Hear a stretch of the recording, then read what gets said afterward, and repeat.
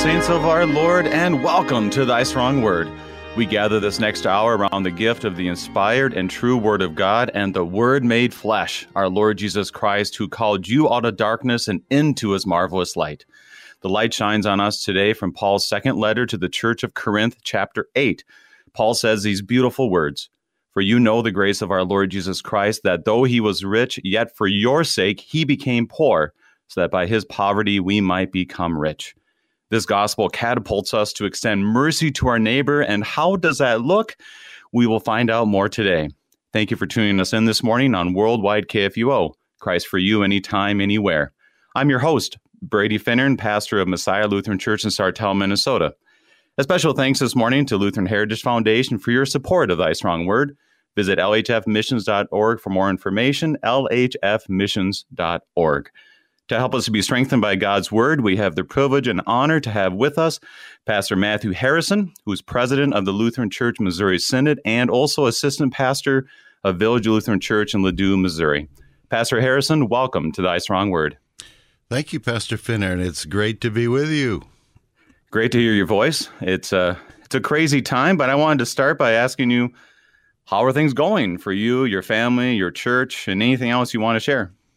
We are tremendously blessed. Of course, we are suffering all of the aggravations that all of us have had recently, but today we resolve to go forward under the grace of Christ and trusting in Him, praying for our nation and our president, and we will expect blessings ahead, even in the midst of challenges which are sent for a purpose for us, and we know that to be true.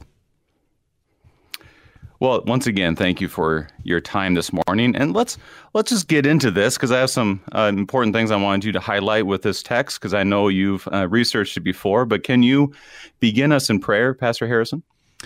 In the name of the Father, and of the Son, and of the Holy Spirit. Amen. Amen. Blessed Lord Christ, you have demonstrated mercy upon many in your earthly walk.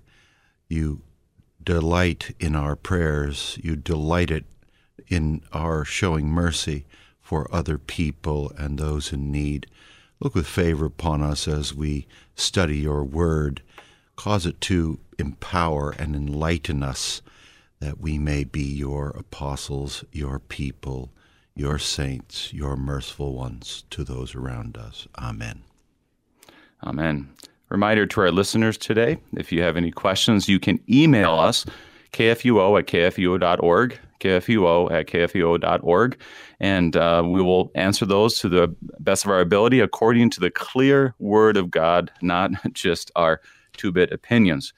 So, Pastor Harrison, today we are going into 2 Corinthians chapter 8. We're doing the first 15 verses, and we could probably talk all day on those 15 verses, because you've done extensive research on both chapters 8 and 9.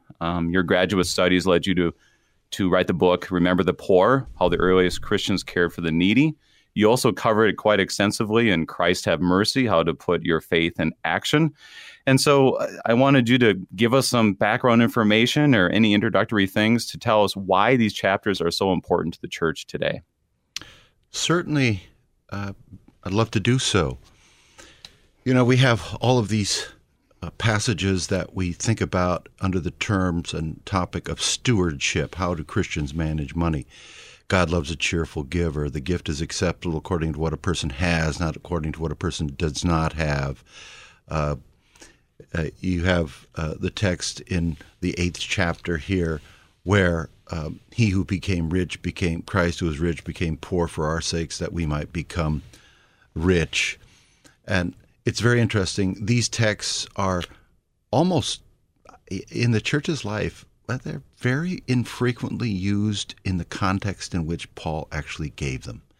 And that is in the context of the church having a corporate life of mercy. That is, Paul, especially on his third missionary journey, he's concerned about raising dollars for the poor, suffering Christians, the Christian church in Jerusalem. And it's very important to him. And this makes perfect sense. I mean, you have Jesus showing mercy all over in the Gospels, and as you know well, this great word splachna, this it's a word that means visceral, the gut, and it comes to mean in New Testament Greek compassion, deep, visceral compassion. And it's used of Jesus a dozen times. When Jesus saw the crowds, he had compassion on them, splachnidzomai, because they were harassed and helpless like sheep without a shepherd. The splachna is the guts, it's the part of the sacrifice that when the animal was gutted and the guts are thrown on the floor, what is the sound? It's onomatopoeia. It's a word that sounds like what it means, splat. And it's used of Jesus in the feeding of the 5,000, the feeding of the 4,000, the parable of the unmerciful servant, Jesus healing the blind men, and Jesus had compassion on them and touched their eyes. Jesus cleanses the leper. Jesus feeds the 4,000. Jesus heals a boy with an unclean spirit. Jesus raises the widow's son. It's used in the parable of the Good Samaritan. But a Samaritan, as he journeyed, came to where he was, and when he saw him, he had compassion on him. And there are other references too. So how does the church, this compassion and Jesus healing is an indication of his lordship, his messiahship. He's prophesied to be a healer. But also, the church incorporates this compassion in its corporate life. And it came to do this in a very special way through St. Paul. How does the early church respond? Well, it's amazing. Many people don't realize this, but Paul dedicates a decade to raising funds for poor, suffering Christians in Jerusalem. In fact, he even gives his life to do it. When he's traveling back to Jerusalem at the end of his third missionary journey, Acts 20 gives a list of people who are accompanying him. They're all from churches that have given money. They're going along to make sure that not too much administration or fund development costs are taken out, or that Paul is living too high a life off of it. And he goes back to Jerusalem, ends up getting balled up with the Jews over some false charges of not following temple rules. And it puts him into captivity and ends up appealing to Caesar, and I believe dies probably 63 A.D. at the hands of Nero. So it's a huge part of Paul's life. And 1 Corinthians, 2 Corinthians, Romans, Acts, a number of epistles, but especially the 2 Corinthians shows that it is a part of the church's corporate life, intentionally to be merciful. Well, let's dig into the text, as you explain that so well, of the great collection that Paul is gathering, and he is speaking to this Corinthian church. And what I'll start with is verses 1 through 3, and we'll talk about that. And Pastor Harrison, we almost had a bet on how long it would take for you to get to the word splachna. So I think it was 4 minutes. So I think I lost that bet, unfortunately. So anyways, let's get to verses 1 through 3, and we will be reading from the English Standard Version. Paul says, "We want you to know, brothers, about the grace of God that has been given among the churches of Macedonia. For in the severe test of affliction, their abundance of joy and their extreme poverty have overflowed in a wealth of generosity on their part. For they gave according to their means, as I can testify, and beyond their means, of their own accord." Right. Oh, sorry, I'm going to stop there. He speaks about Macedonia. Tell us about the Macedonian church. Well, of course, he had received the Macedonian cry and came over to minister to them on the second missionary journey. A lot of times, we know in the second journey that Paul goes farther than the first journey. The first journey is into Asia Minor, Galatia, etc. Second journey, he goes farther to new churches. And he's not asking for a collection on that second journey, probably because he's just shown up, and it's bad form for a missionary to show up and immediately ask for money. Paul dreaded doing that. It's probably the case, too, that the famine which was occurring in Jerusalem in 47, 48 A.D. had subsided considerably. This text is written probably 57 A.D. And Macedonia is like, these are the hicks from the sticks. This is Paul's way, bringing up the Macedonians to the Corinthians. The Corinthians are not wealthy, but they're probably artisans. They're encouraged by Paul in the end of 1 Corinthians to give generously and to do it week by week, so there's no big ask finally when Paul comes back for the collection. So they're certainly well off compared to the Macedonians, and Paul will use the Macedonians here to shame the Corinthians into stronger giving, which is kind of funny. So shaming for not even stewardship, shaming to give. So this is now okay in the church? How would you talk about that? I don't know. Would it be? This is what the apostle does. He's talking to. What if you go talk to one congregation and say, "This is a wealthy congregation. Look what the congregation down the road gave. They're a lot smaller than you, and they were able to give XYZ, which is quite a bit more than you've raised so far." So would that be wrong? I don't know. It might be questionable to us, but it was the apostles' method. So he says the word grace, and that is an important word throughout chapters 8 and 9. And it does get presented a little bit different than normal. Can you speak to that? I know you write about this in your books. Tell us about the grace that he talks about in these chapters. Charis. It's given by divine action, quite over against works or human activity. And so he grounds everything that is received in the grace of God, despite what we were just talking about, quite over against works or human activity. So reception of the message of divine favor in Christ has caused something of note among the Macedonians.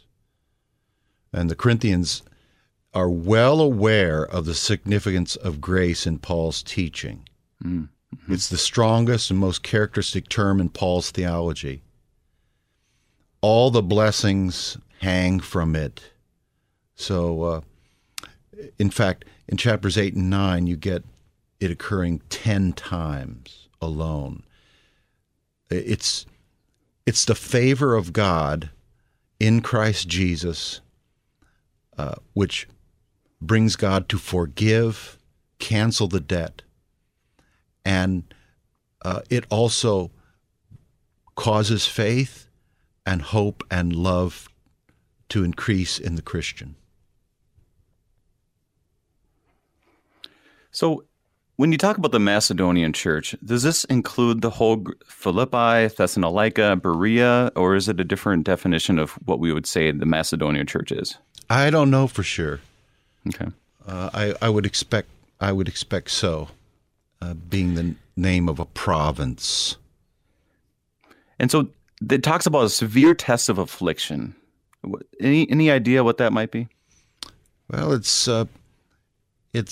thlipsis, which is the Greek word, and that means it's friction, the heat from affliction. And I think Paul had talked about suffering some difficulties also in Macedonia of persecution. So we must assume it is, in that sense, some kind of persecution that is going on.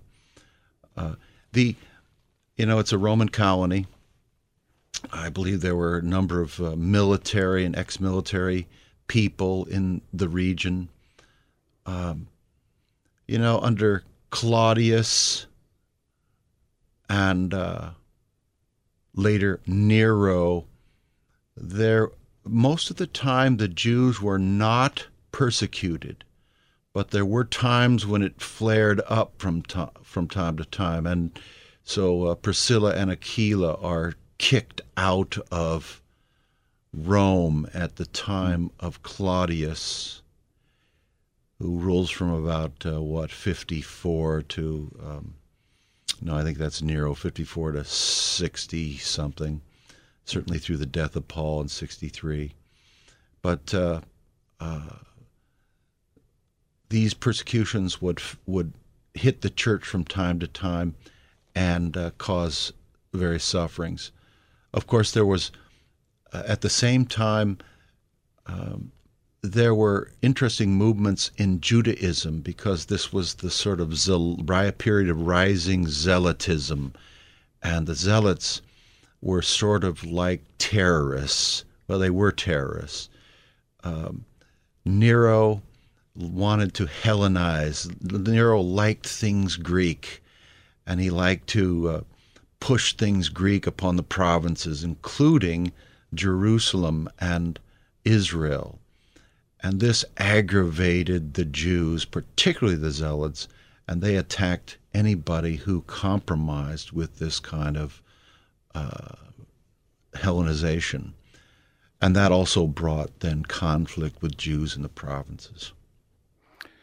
So Paul is he's making an argument here of, okay, I think you wrote in one of your books, the rural backwater people, okay, that they're up there and they are going through severe affliction.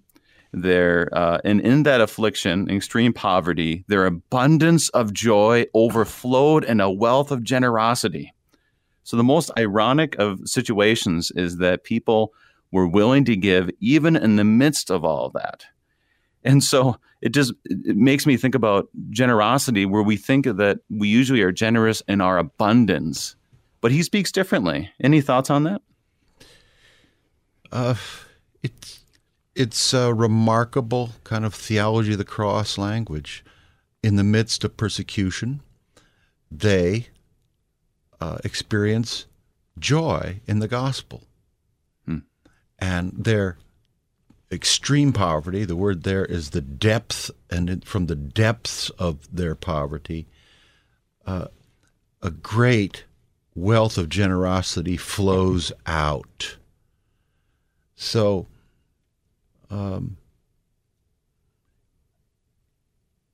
that's unexpected, and yet that's what Christ produced in the life of those struggling Macedonians. What was the attitude of the apostles when they were kicked out of the Sanhedrin? Acts chapter 5, they rejoiced that they had been counted worthy of suffering for the name of Christ. That's something we Christians, we fat, happy, and wealthy Christians haven't experienced, but we would be blessed to do so, as tragic as it might be. Absolutely. It's totally counter what we would expect, but this goes into that compassion that you're speaking of, is the love of Christ compels us. It talks that way in 2 Corinthians, and we get a very clear picture of living a holy life. And throughout this, and he kind of just paints a picture of, well, this is not going to look normal. And then it gets even more a little bit unique here. And I want to continue through verses 4 and 5. Begging us earnestly for the favor of taking part in the relief of the saints, and this not as we expected, but they gave themselves first to the Lord, and then by the will of God to us. What strikes me here, Pastor Harrison, is begging us earnestly for the favor of taking part in relief of the saints. That Paul didn't show up and go, okay, I got a great program here. I'm going to tell you about it. Let me convince you. And he had to convince them for a few days. And then they're like, well, okay. They were excited to be able to support the saints in Jerusalem. They were begging us earnestly for the favor of this. Thoughts on this? How does that work? Yeah, despite Paul's tweaking the Corinthians by the example of the Macedonians, Paul does not like coercion. He always rejects coercion. And coercive acts are anathema to him. He had just said in verse 3, of their own accord, they gave beyond their means. And then they exhort. Paraklesios is what they do, which is kind of a unique word, an exhortation. That's what Barnabas did. It's encouragement, but it comes from it's pretty amazing. It's a positive word. They're wanting to be part of this thing because they know the saints in Jerusalem are suffering, and it is their great desire to take part. I know this when I see it. You have numerous congregations, and more often than not, you have congregations that are aware of needs beyond themselves, and they delight in stepping up and covering those needs. And it is a really delightful attitude of some Christians, many Christians, as a matter of fact. And I think one discovers this attitude in the midst of thankfulness for the gospel, thankfulness for blessings, divine blessings, and then practicing giving, which helps you know that you can't outgive God. I remember a guy who was very generous to missions and other things in the church, and he said, Pastor, once I started giving, I couldn't shovel it out fast enough. I couldn't outgive God. And that's an amazing kind of attitude. And it's an attitude that comes upon Christians no matter how much they have or don't have, as Paul will come to mention here. Mm-hmm. The issue is not the size of the gift. The issue is simply that you give. And the Lord blesses such gifts enormously. So for about 2 minutes here, what does he mean by giving themselves first to the Lord and then by the will of God to us? What is he talking about there? Well, I think that has to do with repentance. And the result of repentance is the commending of our lives to Christ. That he is the one who gives all that I have. First article of the Creed. It's he who made me, gives me all the gifts that I have, eyes, ears, members, etc., like the Catechism says, or the fourth petition of the Lord's Prayer. He gives those things. Christ gives himself to me, second article of the Creed. He's conceived, born, lives, dies, institutes baptism, supper, rises again, will ascends into heaven, will come again, is interceding with the Father for me. How can I not? He has given himself so totally for me. How can I not respond by giving myself in life to him? He said, I came not to be served, but to serve and give my life as a ransom for many. And so Christ awakens those same, although imperfect and often sinfully mixed desires in us. Nevertheless, he awakens in us the same desire to serve and not to be served as the be-all and end-all. So that's what I think. Well, that's according to the Word of God. So thank you for that. We look at this, and I know you wrote in your book that generosity is born of one's relationship to Christ. To refuse assistance to the neighbor is to refuse Christ.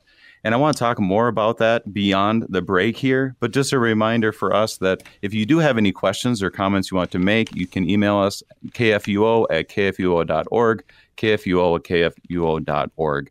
We need to take our break, but we are studying 2 Corinthians chapter 8 with Pastor Matthew Harrison. We will be right back.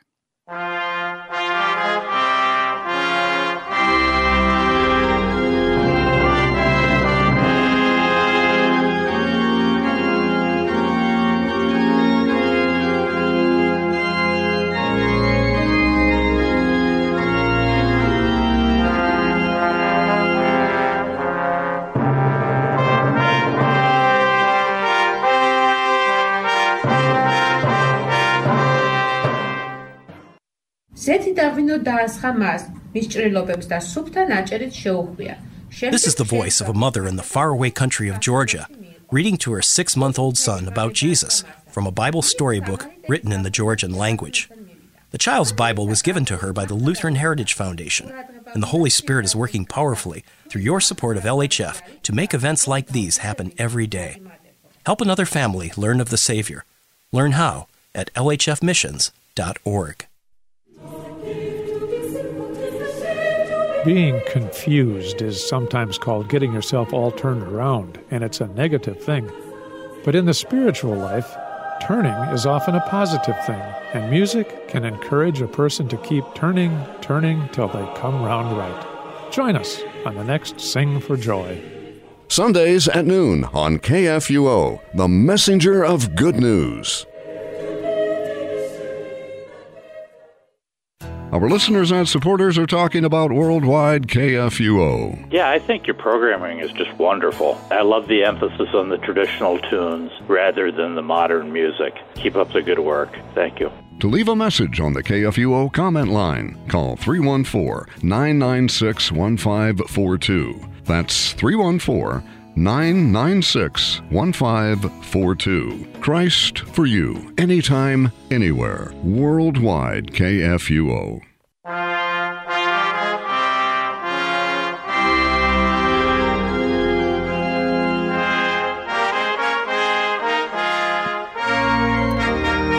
Welcome back. We have the honor of studying 2 Corinthians chapter 8 with Pastor Matthew Harrison. And as we've been talking the first 5 verses, or I should say studying the first 5 verses, it reminds me a little bit of what you've talked about, Pastor Harrison, is that when we receive the gifts of Christ, you talk about being an empty sack when we come into worship, when we come in to receive the Lord's gifts. He fills that empty sack, and from there we give that grace and mercy and peace and so forth in our everyday life. And that sounds like, to me, this is what's happening to the Macedonian church. How would you describe that, Pastor? Exactly. There's no better verse that describes this reality than 1 John 3:17. Whoever has the bion tu cosmo, we recognize bion as the stuff of life. Biology comes from that. Whoever has the stuff of the world that it takes to live, and he beholds his brother having a need, and this, of course, is referencing brother in Christ, but there are other texts that tell us to be generous to all, and then especially the household of faith. That's Paul in Galatians 5, I believe. But whoever sees his brother in need and he closes ta splachna autu, he closes his splachna. If he simply won't, he closes up his compassion and he won't have mercy upon him, won't assist, how can the agape, how can the love of God remain in him? So it is Christ creates us as little Christ. We are Christians in baptism, and he lives in us and controls us more and more, and this is a gracious compelling which causes us to recognize the need of others around us. Now, it's difficult. It's very difficult to do this. I have traveled an awful lot, and I've traveled to places where there are beggars just thick and everywhere, and there are professional beggars and all kinds of things going on. So I've learned pretty well not to give to people who I recognize as sort of professional beggars or people who are alcoholics or addicts or those kind of things. And also when we come across individuals who are, say, very sick or have leprosy, which I have, or need some kind of professional help, whenever we have a church that has some facility to help people, we always refer them to our partners and our friends. So it's not a good idea to give to addicts on the street at all. On the other hand, look, we're so worried about dropping $3 that we fret all about it, and we can be confident that God will work it as he sees fit. Let's continue in verses 6 through 8. Accordingly, we urge Titus that as he has had started, so we should complete among you this act of grace. But as you excel in everything, in faith, in speech, in knowledge, in all earnestness, and in our love for you, see that you excel in this act of grace also. Now, Pastor Harrison, I was talking to our pastor yesterday about this, is that 2 Corinthians is one of those books you don't overlook it as if you don't want to read it or something, but there's a lot of stuff that we continue to go back to in 1 Corinthians, and then 2 Corinthians kind of comes, and we know it mainly because of 8 and 9, and often it's done because of stewardship type of things, which you mentioned. Mm-hmm. But one of the things that is interesting about this is I've done a number of stewardship things and I've heard a lot of stewardship things, and I've yet to really ever hear people emphasize that this act of giving is an act of grace. So explain that to me, because I always think of grace as, God's riches at Christ's expense. And now you're talking about my giving as an act of grace. How does Paul put this together throughout these chapters? It's a bit of a mystery. So accordingly, we urge Titus that as he had started, Titus is down there in Corinth and he's still working. So he should complete among you this act of grace. Of course, the word act is not in the text. It's simply complete this grace, which is kind of interesting, isn't it? Is it an act of grace in the sense that God gives this to be done? It's God's working, God's action. Is it a grace in the sense that it is a gift from the Corinthians to the suffering saints in Jerusalem? It's probably both. It doesn't happen without the gospel. It is motivated by the gospel. It's something that the gospel results in.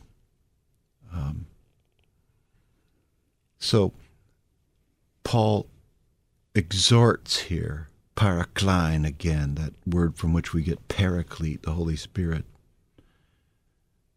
It's used here in a technical way to refer to men who are appointed to act as representatives either legally or politically. And there's an interesting, the flesh would see taking up a collection as an exaction. But for Paul, it's a matter of grace.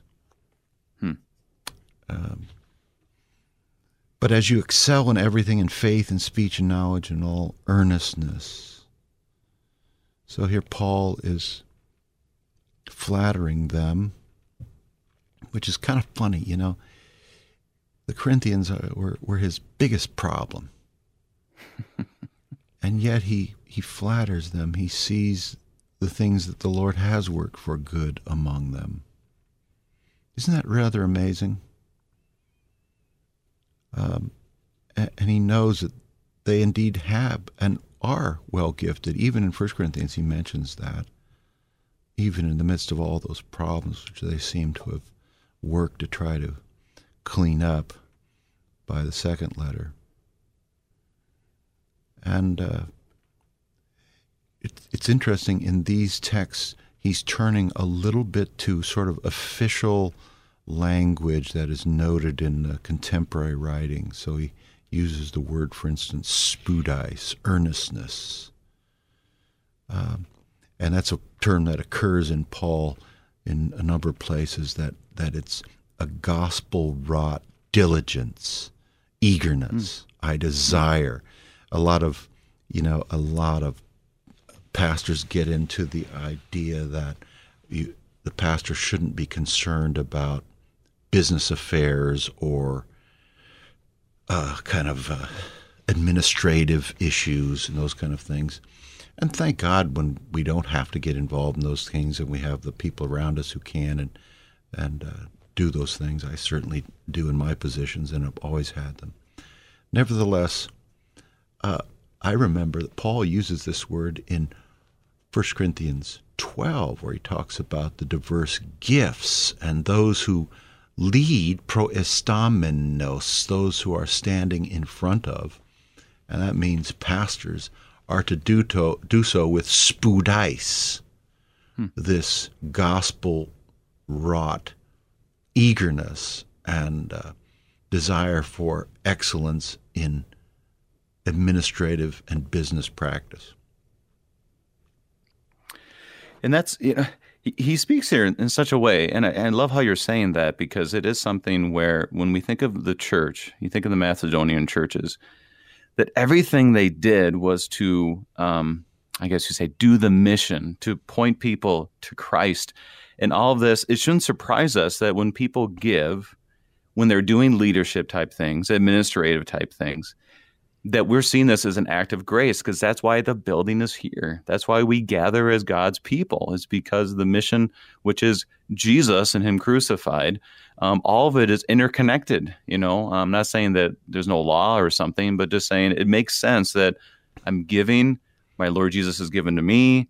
This is an act of grace. How does that all connect? Like you said, we don't really fully know, but it's really quite compelling to think about when we talk about stewardship and we talk about giving to the poor and those things that he's speaking about here. Is to see it as an act of grace is, I think, quite helpful as we preach and teach and do the work of the Lord. Any last thoughts on that before we get to 8 and 9? No, I think we can roll on. Let's do it. Verses 8 and 9. I say this not as a command, but to prove by the earnestness of others that your love also is genuine. For you know the grace of our Lord Jesus Christ, that though he was rich, yet for your sake he became poor, so that you by his poverty might become rich. So Paul does a move here. First of all, he says this is not a command. Once again, conviction, not coercion, is the goal of Paul. But then he points them to what love does Paul, and what love does this generosity come from? Speak to that about his argument. I guess you say his Christological argument here. Yeah, it's delightful. And to know that this argument is given specifically to encourage Christians to be generous together as church to other Christians who are in particular need in this case. And this is a happy switch text. I think it was Ignatius who first had the happy switch comment, but Luther called this a fröhliche Wechsel. He who knew no sin became sin for us that we might become the righteousness of God. What a delight. I mean, get what's going on when Paul says that in 2 Corinthians 5. Jesus Christ is called sin. In the same text where it says he who knew no sin, that's Jesus, is called sin. Something he doesn't deserve whatsoever. And why is he called sin? Because he takes on himself our sin. All of it. All the sin of the whole world, dies for the sin of the world. And even according to Paul's use of the word justification, he objectively justifies the world. The world's sins are paid for. That blessing comes to the individual when the individual simply believes it, simply grabs hold of it by faith. And it's a happy switch because it's like a marriage, she gets everything that is mine and she keeps everything that's hers. No, that's not it. It's in the Bible. Wait, no. Everything that is mine is hers, and everything that is hers is mine. And we have this happy switch with Christ. So, though he was rich, yet for your sake he became poor, so that you by his poverty might become rich. That is fantastic. And of course, the riches he's talking about are eternal riches of forgiveness and life and salvation. And that goes into, this might be an idea too, that when we get done with worship, we do the benediction and we are able to tell people, you are now rich in the gifts of Christ or something like that. I'll have to think about that, but that's something to think about. You come in poor and you leave rich. What do you think? I agree completely. That's the sort of metaphor of the sack that I always love to use, and it is wonderful. You come into worship with an empty sack and you confess, dear God, I'm a sinner. Again, I got an empty sack. And what happens? The absolution says, in the stead and by the command of Christ, forgiven. And then the texts are thrown in with a load of gospel, and then the preaching is done, and you are forgiven right then and there, even as you're condemned by the law, then forgiven right then and there on the spot. I tell you, in the name of Jesus Christ, your sins are forgiven. And as it's spoken in the sermon, it is actual. And for Pete's sake, don't let your pastor simply preach about Jesus and about the gospel and about the history of the gospel. Make him say it to you. I tell you right now, your sins are forgiven. That's why they got ticked off at Jesus, which is easier to say. Your sins are forgiven, arise, take your mat and go. They were ticked off because he forgave sins. That's our job, for Pete's sake. And then the same thing, the sack is filled up with body and blood for the forgiveness of sins, and you all the way through the benediction, and then you leave church with a full sack, and soon as somebody sins against you, or you end up in a foul, sinful mood, you start, you soak up all that grace and mercy that is given to you. You're in the constant state of grace indeed, but you come back to church next Sunday, as God has commanded us to do often, and you receive it all over again so you can dispense it yourself in your life. And, difficulties in families. A lot of the Missouri Synod is German descent and Northern European. Well, that crowd is not really good at opening their mouths and speaking forgiveness to each other and their families. Mm-hmm. And that, without doing that, we end up contradicting what goes on on Sunday with what goes on in our homes. And that causes consternation and perhaps even the loss of faith. And that's where we receive these gifts, and Paul continues to speak words of, I don't want to say motivation. That's kind of what he's doing from here on out. He's given the Christological argument. He's pointed us back to Jesus. He's shown how this has manifested. For example, you can just imagine the Macedonian churches, because you hear the stories in Paul's missionary journey. A lot of people didn't want to hear this message. So, Thessalonica and Berea and Philippi, I mean, these were not places that just welcomed him and said, hey, come on in, this is wonderful. But God's word worked, and the grace was given, and it bore fruit, even in the midst of persecution, as we talked about. And now he's throwing this back to the Corinthians, and he kind of gives a motivational move here. That would be my argument. I'd love to hear your thoughts as we read 10 through 12. And in this matter, I give my judgment. This benefits you, who a year ago started not only to do this work, but also to desire to do it.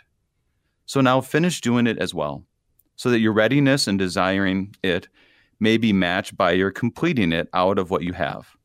For if the readiness is there, it is acceptable according to what a person has, not according to what he does not have. So I see this, I want to hear your thoughts. I see this as kind of him saying, we can do this. Finish it well. We can do this. The last year's been rough. I've sent you a painful letter. I've had a painful visit. But now we're seeing the comfort of our Lord, the grace of our Lord. We can do this. What are your thoughts? Yeah, exactly. And remarkably enough, he doesn't pull the number. You got to hit this number. Again, Paul detests giving by compulsion. He loves cheerful giving. God loves a cheerful giver. And that means one who enjoys giving. When we give, whatever we do, it's impossible to keep sinful thoughts from welling up in us. And it's in my own life, it's a real indication of my own wretchedness that just go through Christmas and analyze your own heart as you go through gift giving and receiving. Why didn't I get the nicest gift? Why did they give him that gift? Well, why isn't that child recognizing my gift? Why is the child playing with that person's gift more than my gift? Why did that child go over there and kiss that grandparent and not This one, it's just a falderall of nonsense and sinfulness. That's why we just say, "Dear Lord Christ, I'm a sinner, forgive me," and keep your mouth shut and pray the Holy Spirit give you positive thoughts because you're a wretched sinner. So, yeah, he loves to have this a free act of giving, and the gift is acceptable not according to what one does not have. It's very fascinating. He doesn't call for a tenth or a tithe. He just calls for generosity. And that is something that Christians, we know from his earlier indications on giving and of 1 Corinthians, I think, that it's a deliberative act that Christians should go through there and think about what they want to do, determined to do it, and know that the Lord will bless, guaranteed. Now, I'm rethinking about this because we usually use these texts explicitly for stewardship. A lot of times for a campaign, we need a new parking lot, we need new chairs. God loves a cheerful giver. Excel in the grace of giving we will use. What is your encouragement? And we will get to the rest of the verses, but I am seeing this not in according to what he does not have, according to what a person has. How would you encourage a congregation to use these texts faithfully to how Paul used them? Well, I think study the texts and take a look at mercy in your congregation. It is simple on the one hand and can be very complex on the other. What's happening in your own parish? Is there something, are there needs that are going on within the church that the congregation might need? Might the congregation be an intermediary in helping elderly people get the care they need? What's going on with young mothers and children in your congregation? What's going on in the community around your congregation? What are the perceived needs? A congregation cannot do a ton of stuff in most cases. Some have great capacity. But what we can do is take a look at a certain issues of potential need, and then also look at them from the perspective of tying that work together clearly and closely with the gospel of Christ. Now, contributing to a crisis pregnancy center and participating in the life of that, fantastic for congregations and individuals, all those kind of things. Especially taking a look internally at needs is a very profound and important aspect. In my book, Christ Have Mercy, there's a chapter or two there on doing so. I think one time I think it was you that said, a lot of times when we think about the service of those who are closest to us, and you're referring to the church, that this grace and service and mercy that flows from that it will bubble over into your everyday life as far as those who are in need. So obviously we want to serve our neighbors, but a lot of times that just bubbles over and within us, obviously the Holy Spirit and God's grace that extends to our everyday life. So it's not like we're denying our neighbors, but it just keeps going and bubbling, just like the Macedonians and how they're doing all this. Any last thoughts on that? Yeah, it's interesting. Paul doesn't say, let's do this so we can grow. He says this because Christ is who Christ is. And for you, I know a congregation where they've really gotten, in the last number of years, a lot of converts, millennial converts.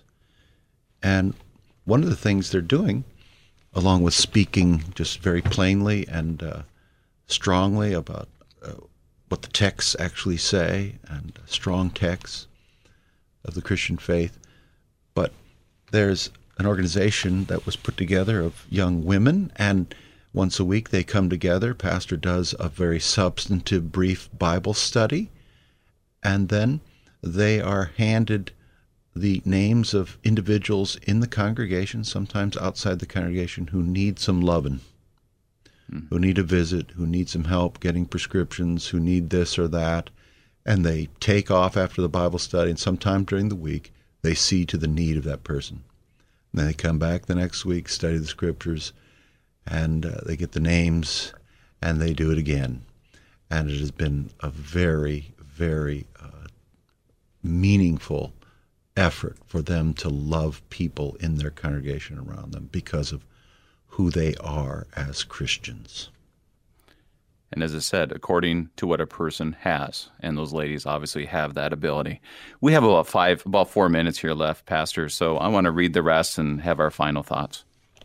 Verse 13, "For I do not mean that others should be eased and you burdened, but that as a matter of fairness, your abundance at the present time should supply their need, so that their abundance may supply your need, that there may be fairness. As it is written, whoever gathered much had nothing left over, and whoever gathered little had no lack." We have about 4 minutes left here, Pastor. What are your thoughts on those verses, and then we'll wrap it up after that. Yeah, it's an interesting reference to the children of God wandering in the wilderness and picking up the manna. And the weak and the children, some could pick up no manna, and others were strong and could pick up far more than they needed for a day. And they shared what they had. It's interesting that the text translates not with equality, but fairness.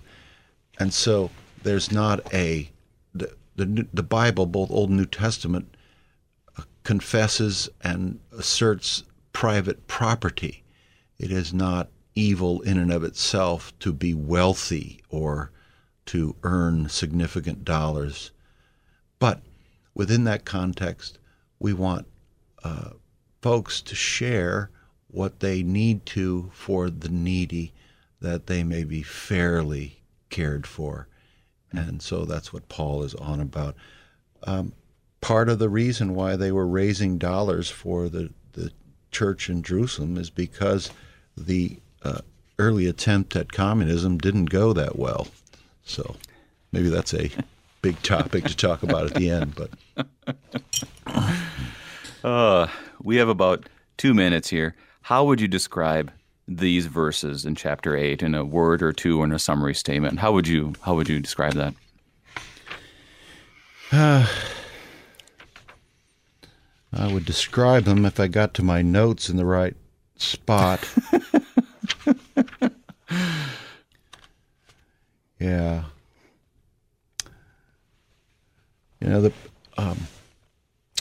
They gathered, some more, some less, but when they measured it with an omer, whoever gathered much had nothing left over, and whoever gathered little had no lack. Each of them gathered as much as he could eat. Exodus 16. So when the Old Testament people of God gathered the manna that fell, they did not all gather equal amounts, yet all ate. So in the church, all are cared for by sharing the provisions God supplies. It's significant that Paul applies this text speaking of the Old Testament people who were in one locale, and now Paul uses this text to talk about the whole church over great distances in the Mediterranean. Isn't that interesting? Mm-hmm. And there are all kinds of red flags that come up. If we start doing this, why, people will expect it, or, Yeah. But pastors often have a crisis fund, which they quietly administer for people who get into trouble in some circumstances. That can be challenging. You don't want to facilitate bad behavior, those kind of things. But we worry so much about that we end up not being generous. God calls us to be generous. Pastor Matthew Harrison, president of the Lutheran Church Missouri Synod, helping us today with 2 Corinthians chapter 8. Pastor Harrison, thank you for being our guest. Thank you. God bless you always. Thank you. I'm your host, Pastor Brady Finnern of Messiah Lutheran Church in Sartell. God calls you to be generous because of the generosity of our Lord Jesus. Thank you for joining us this morning, and the Lord keep you safe in the palm of his hands.